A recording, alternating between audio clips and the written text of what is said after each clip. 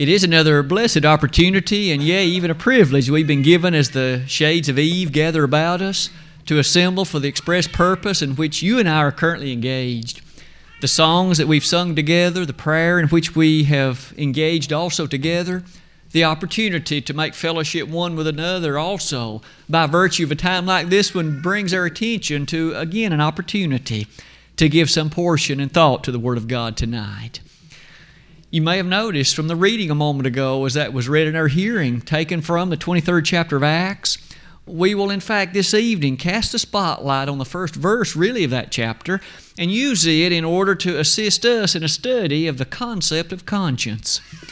As we do that, we will find a number of distinctions between the modern views on that subject and that which we find embedded in the thoroughness of the Word of God.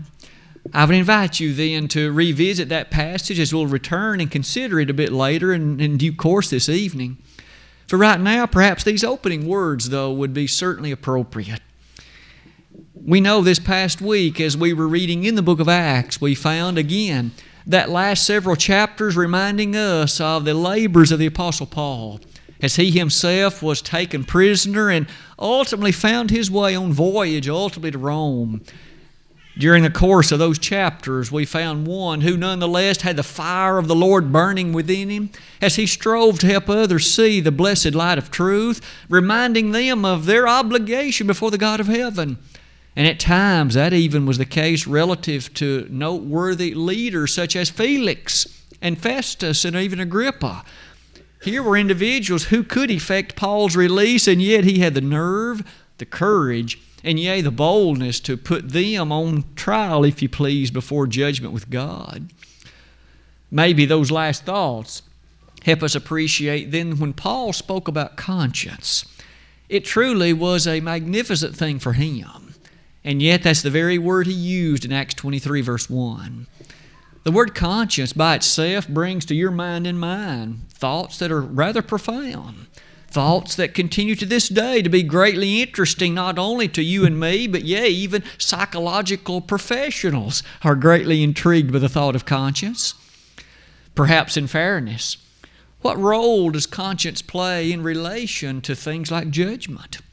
Is there any sin related to the matter of conscience? Tonight we shall investigate all of that in due course. The very bottom statement then on that slide. Surely we might wish a definition. Biblically, what does one mean when one speaks of that which is the conscience of man? We shall define it almost immediately as we begin the lesson, but in so doing, let's begin to appreciate some of the things that it brings before us. The conscience of man, the concept that relates to it. You and I perhaps often are greatly agitated when we see the news, and perhaps there's an individual who has taken a number of lives and seems to have no remorse. There are people seemingly who give no thought to taking the life of another. They have no bothersome thoughts about stealing from another, harming another in some way, removing the thoughts that attach to another. It seems as though there are some for whom that kind of thing does not offer any bothersome thoughts, no disturbing characteristics. Criminals often, as you and I, appreciate them in that way. You and I seemingly see in them those whose conscience operates in a very different way than yours and mine. You and I couldn't kill someone without it bothering us. We couldn't steal from them without, again, it agitating us. But it seems though it doesn't bother them.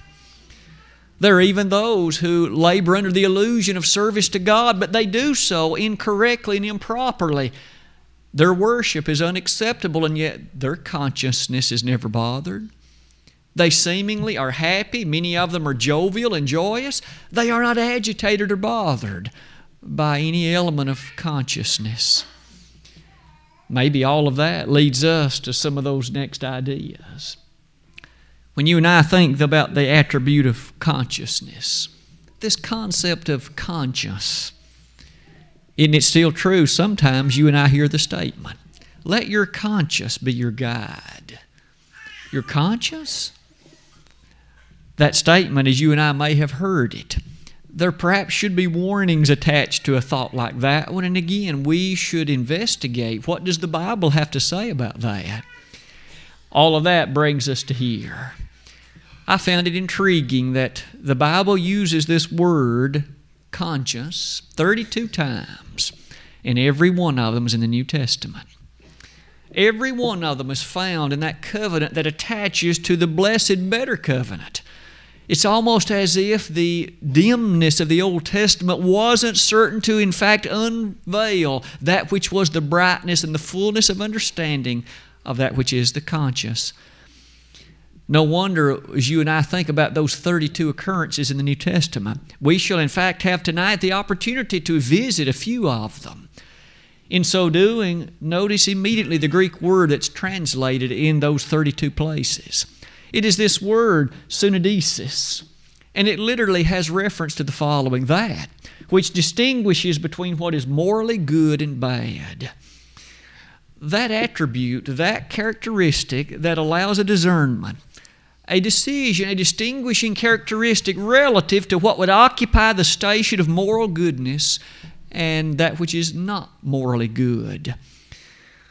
We might even pause for just a moment and comment as to the great blessing of God's creation, equipping people, men and women, boys and girls, with an internal attribute like that.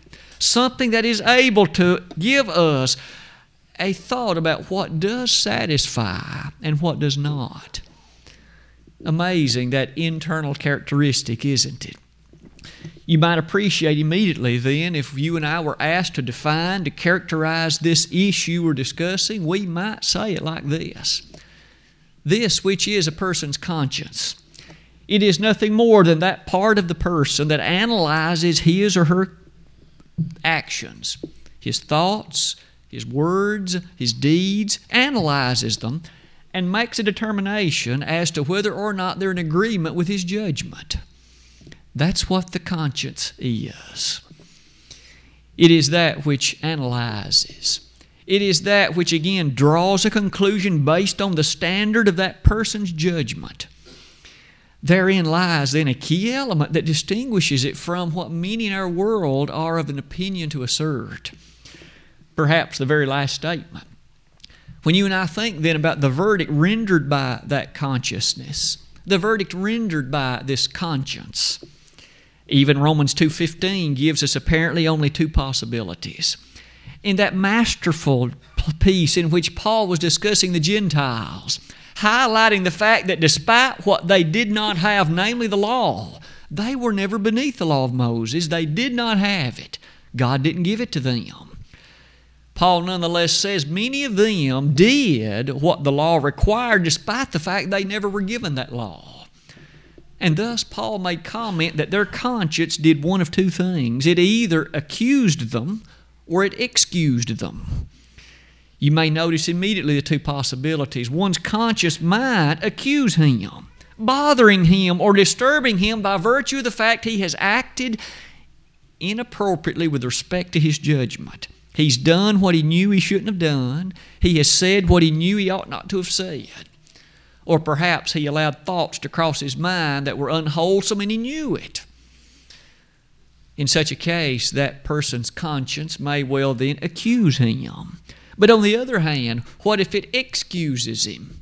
To use the very word that Paul asserted, that means he has acted in a way that in his judgment was in accordance to that judgment, and therefore his conscience offered no refrain. It offered no bother. Those two possibilities, either to accuse or to excuse, allow us finally to develop the thought more thoroughly like this. Let's then set before us those two circumstances. Suppose that an individual, as you'll see at the very top of that slide, all acts, behaves, conducts himself in a way that is in concert with his judgment. Now you may pause to observe at this point we are saying nothing about his judgment. His judgment may well be wrong. His judgment may well be rather ignorant. It may be unfounded. It may be wholly unsatisfactory and inadequate. For the moment, that's beside the point. If he acts according to what that judgment dictates, however faulty it may be, then his conscience will offer to him no difficulty or problem. In fact, as you develop that thought with me, how often do you and I find that resting within the pages of Holy Scripture? This text in Acts 23 is perhaps Exhibit A. Consider the Apostle Paul. Earlier in life, of course, known as that gentleman who is Saul. But you and I remember his own descriptions of his lot in life and the concourse that he had chosen. Saul was a man who himself was an Israelite.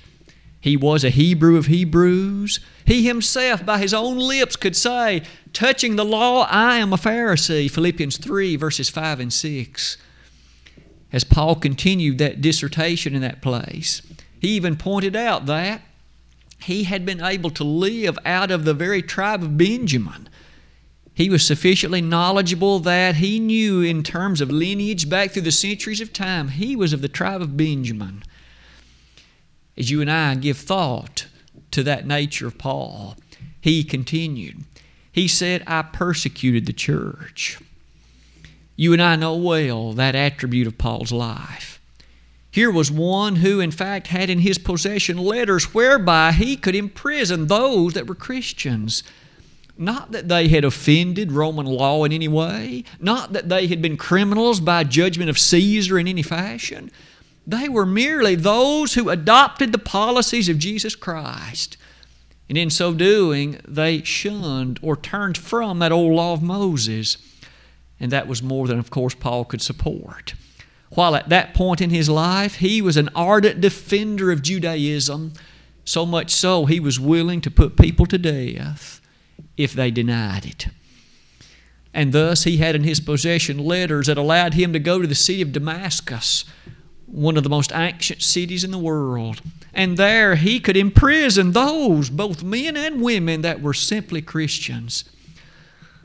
To borrow the words of this text in Acts 23:1, Paul said, my conscience didn't bother me in the slightest. I have lived in all good conscience until this very day. Paul thus made a description while during that time when he was persecuting Christians, his conscience didn't offer him any problem. He thought by virtue of his judgment he was doing what he ought to have been doing. And therefore we appreciate about the nature of conscience. Furthermore, you notice as Paul continued that dramatic statement, we remember that a colossal event happened on the road to Damascus. While headed to that destination, the Lord Jesus Christ spoke to him. We remember that 3 days later when he arrived at the city of Damascus, that gentleman named Ananias came to him, entered into conversation with him, and baptized him that very day. We notice what a change was wrought. Might we also comment that this same Saul, who of course had been so powerfully able to influence and persecute the cause of Christ, it's also true in Acts chapter 7 and 8 that he held the clothes of some who stoned Stephen to death. Here was one, and it would appear from his own words in Acts 26 that Paul never ever forgot what Stephen did. He never ever forgot the faithfulness of that martyr known as Stephen. It would appear that his faithfulness, his courage, his bravery, his words of peacefulness and comfort, they forever rested on the mind of Saul. But you'll notice he still could honestly say, I lived in all good conscience. The concept then of conscience takes us to Paul's own words in the very next chapter in Acts 24:16. The comment there so powerfully asserted. Paul said, my conscience is void of all offense. It had been such that Paul wasn't bothered. Maybe as you and I develop that more interestingly, we can now appreciate some of those other statements found in the New Testament. In regard to the qualifications of a deacon, found in 1 Timothy chapter 3, isn't it rather fascinating that one of the statements therein found is this one, that this particular person, this man, if he is to be a qualified deacon, it is such that he must hold the mystery of the faith in a pure conscience. To hold the mystery of the faith. Certainly, that would indicate that this person needs to be of a wholesome characteristic in which his conscience is able, with clarity and clearness, to not be of bothersome or disturbed character. One of the qualifications then speaks volumes about that, doesn't it? Isn't it rather fascinating even beyond that? We're allowed then to question or consider this statement. Suppose a person does then act in a way that is condemned by his judgment. Suppose an individual does proceed to act in some fashion, whether it be by word or by deed, perhaps even again by thought, and that is not in favorable agreement to what his judgment is. Now is where the conscience steps in. Now is where we find that conscience proceeds to bother, to disturb. Maybe it leads to restlessness, maybe to sleeplessness, maybe it leads to appetite that's not as strong as it otherwise might have been. Maybe we have each at one time or another been in a situation where either we have witnessed it in others or we have even felt it ourselves. The thought of a conscience that has been bothered. Consider this with me. What about Paul's usage of that concept in 1 Corinthians 8, verse 12? On that occasion, as Paul gave that discussion about the nature of eating meat that had been offered to idols, he rather interestingly phrased it that there are some who, by virtue of their weak conscience, would in fact be bothered or at least be emboldened to become weaker by that which they have witnessed. Might we each take note that here was an instance when Paul, even in light of that, made reference to a weak conscience. Would your conscience or mine be weak? I might ask us to consider what are the consequences of having one that's weak. Should you and I strive to have it stronger? Ought that be a motivation, an incentive for you and for me? Consider this also. What about those passages described at the bottom of that slide? Those circumstances found in Titus 1:15 as well as Hebrews 10, verse 22. Again, some very interesting adjectives used to describe them. On the one hand is a defiled conscience. Now that seems to speak volumes about the nature of our subject tonight, doesn't it? When a person's conscience is defiled, you know then you've done that which your judgment said ought not be done. You've gone where your judgment affirmed ought not to have been visited. You've spoken what shouldn't have been said. That kind of situation is again one where perhaps these very adjectives are being utilized. And doesn't it challenge all of us in that we should strive not to have a defiled or an evil conscience, but rather one that is pure, as we noted a moment ago in 1 Timothy 3, verses 9 and following. That kind of description and that kind of consideration maybe transitions us to this next one as well. The nature of this subject before us. It seems as if there is another passage that does in fact say a great deal about this topic. It's found in the opening verses of 1 Timothy 4. It is there that as Paul makes a discussion about that which would characterize the choices and the way of life of many, and he proceeds to describe some whose conscience was seared with a hot iron. That literally means branded as to be unfeeling. Here were some who had arrived past the point of feeling. Their judgment was so askew and their conscience was so in line of that askewness that they're past feeling anymore. That sounds a bit like, again, some who you and I may have seen on the nightly news. Here it's used in a religious context in which some religiously are as if they're branded with a hot iron, past the point of feeling. They're unwilling to be instructed. They're unwilling to be touched with the thoroughness and the fervor of truth. They are willing to go it alone on their personal judgment despite the folly and faultiness that goes with it. That, of course, is an eternal tragedy, isn't it? Amazing, isn't it?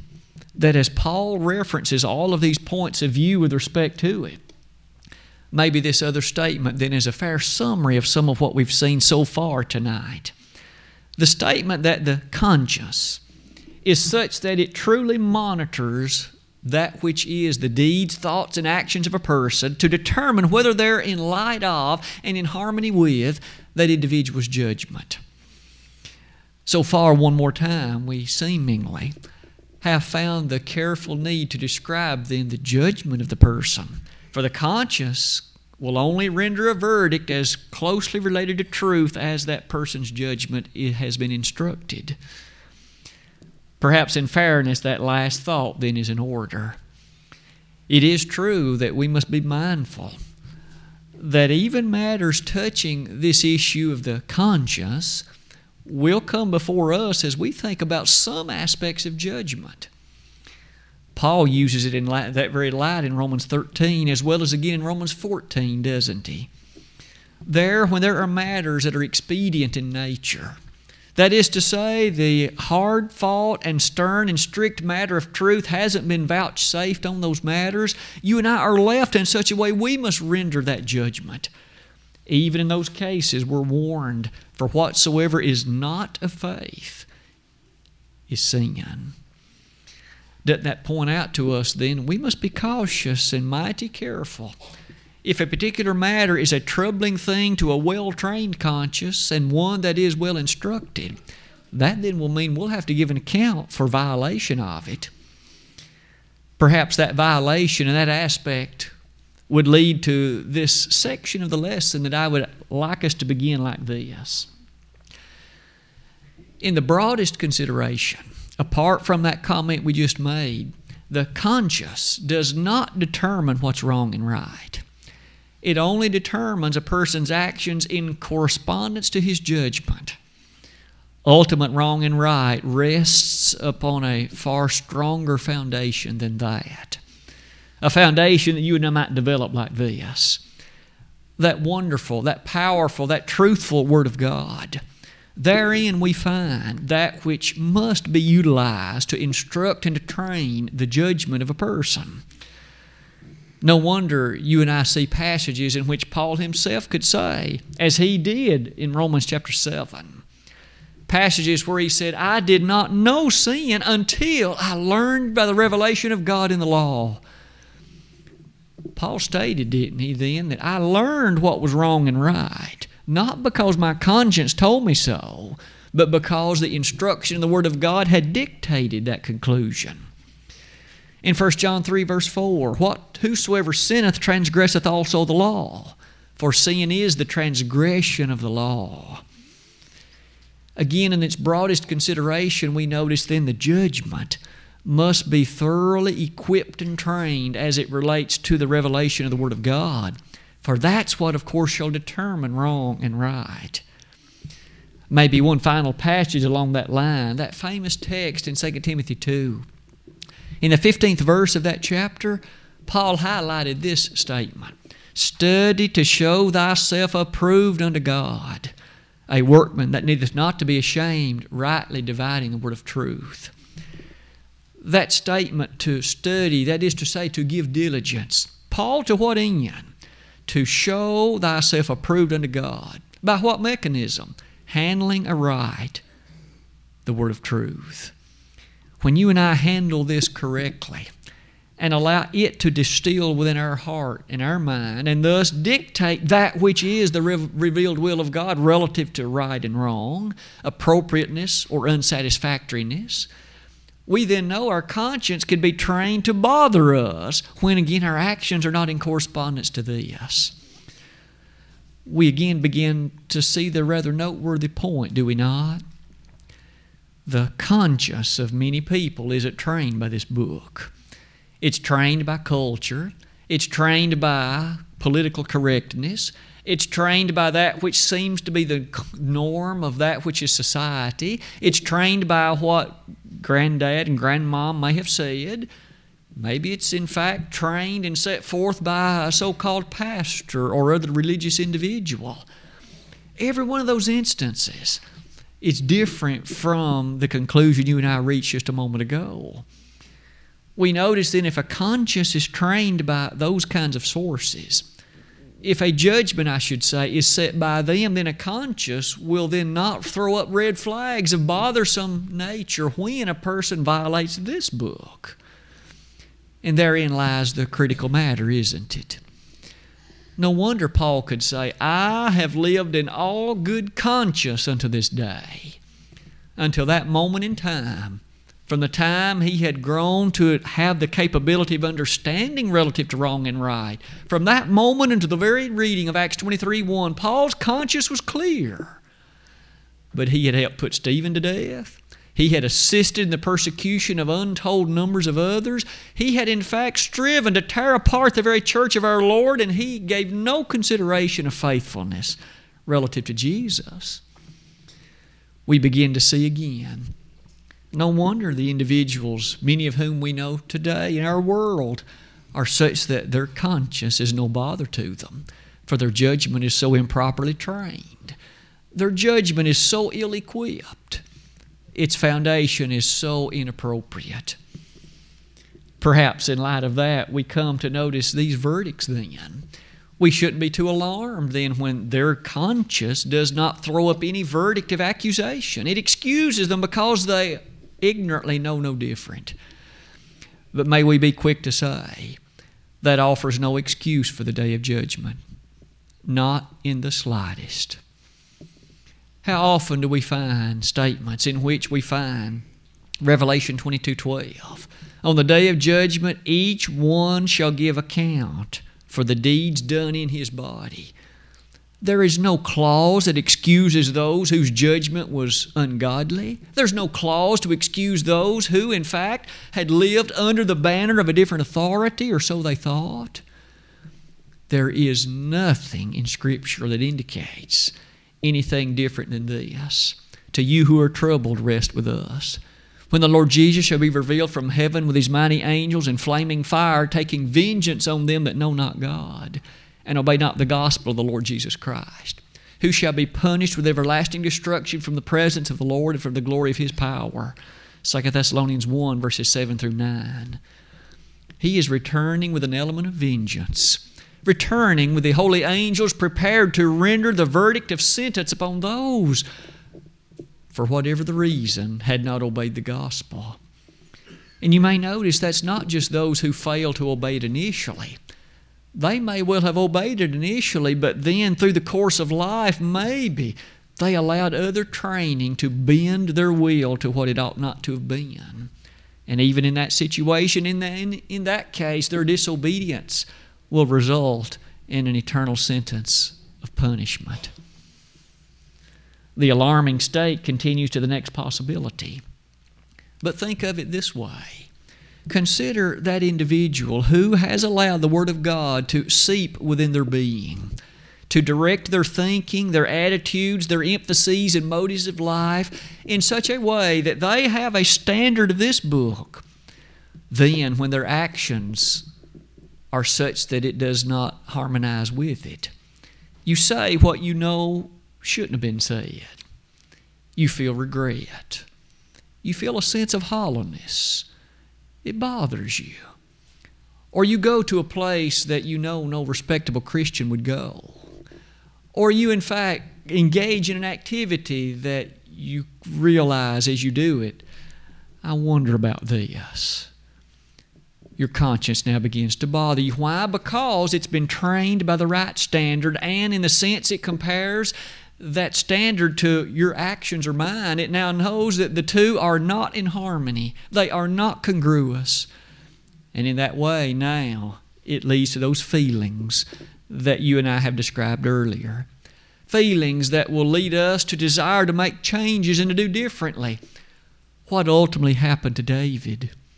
There was one who committed murder. There was one who committed adultery. There was one who encouraged drunkenness. There was one who had tremendously walked aside from the plan of God.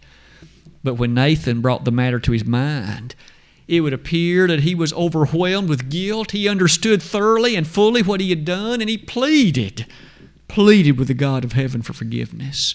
Psalm 51, verses 1 to 18. In that kind of plea, we perhaps see a man whose conscience bothered him. bothered him to the point where he was wrought with that which now was the guilt of what he had done. It would appear David never ever forgot the feelings of what it was like to be distant from God.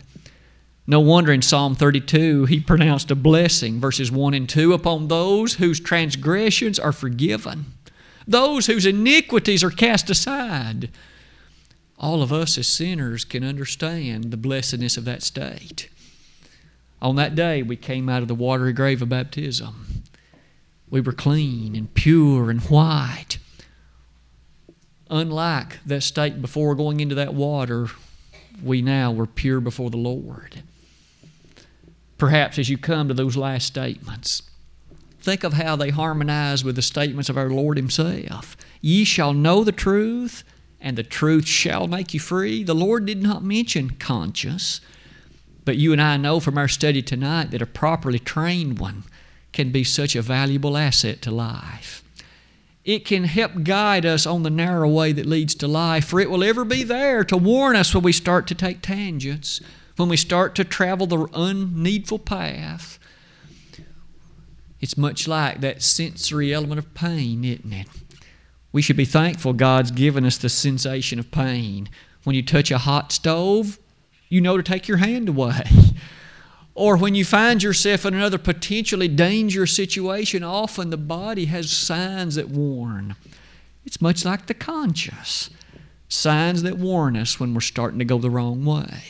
Signs that warn us when things aren't harmonious with us.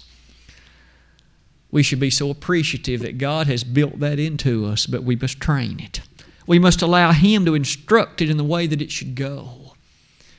No wonder at the bottom of that slide, we remember some explicit examples in the Old Testament in which the children of Israel allowed their conscience to be trained wrongly. Texts such as especially the prophets. Jeremiah and Ezekiel set before the people time and again, your father sinned. They erred from God and they taught you to do the same. And so here was a generation reared up such that they were not in tune with God because they followed what their sinful parents taught them about idolatry, about other activities, whatever that may have been. And so God sent them the prophets to try and instill within them a sense of what was truth and what was right. And far too many times they had no interest in what the prophets said. God said, I sent the prophets early rising up betimes, and you wouldn't listen to them. Read Jeremiah 7, verses 25 to 28. That kind of tragedy thus showed the love of a God who wanted them to have a conscience that was properly and correctly trained, but the people wouldn't allow it to be so. You and I then have the final say on that, don't we? We can control what we allow to dictate that judgment. May we in wisdom allow it to be the Word of God so that our conscience can be a helpful and powerful guide to life.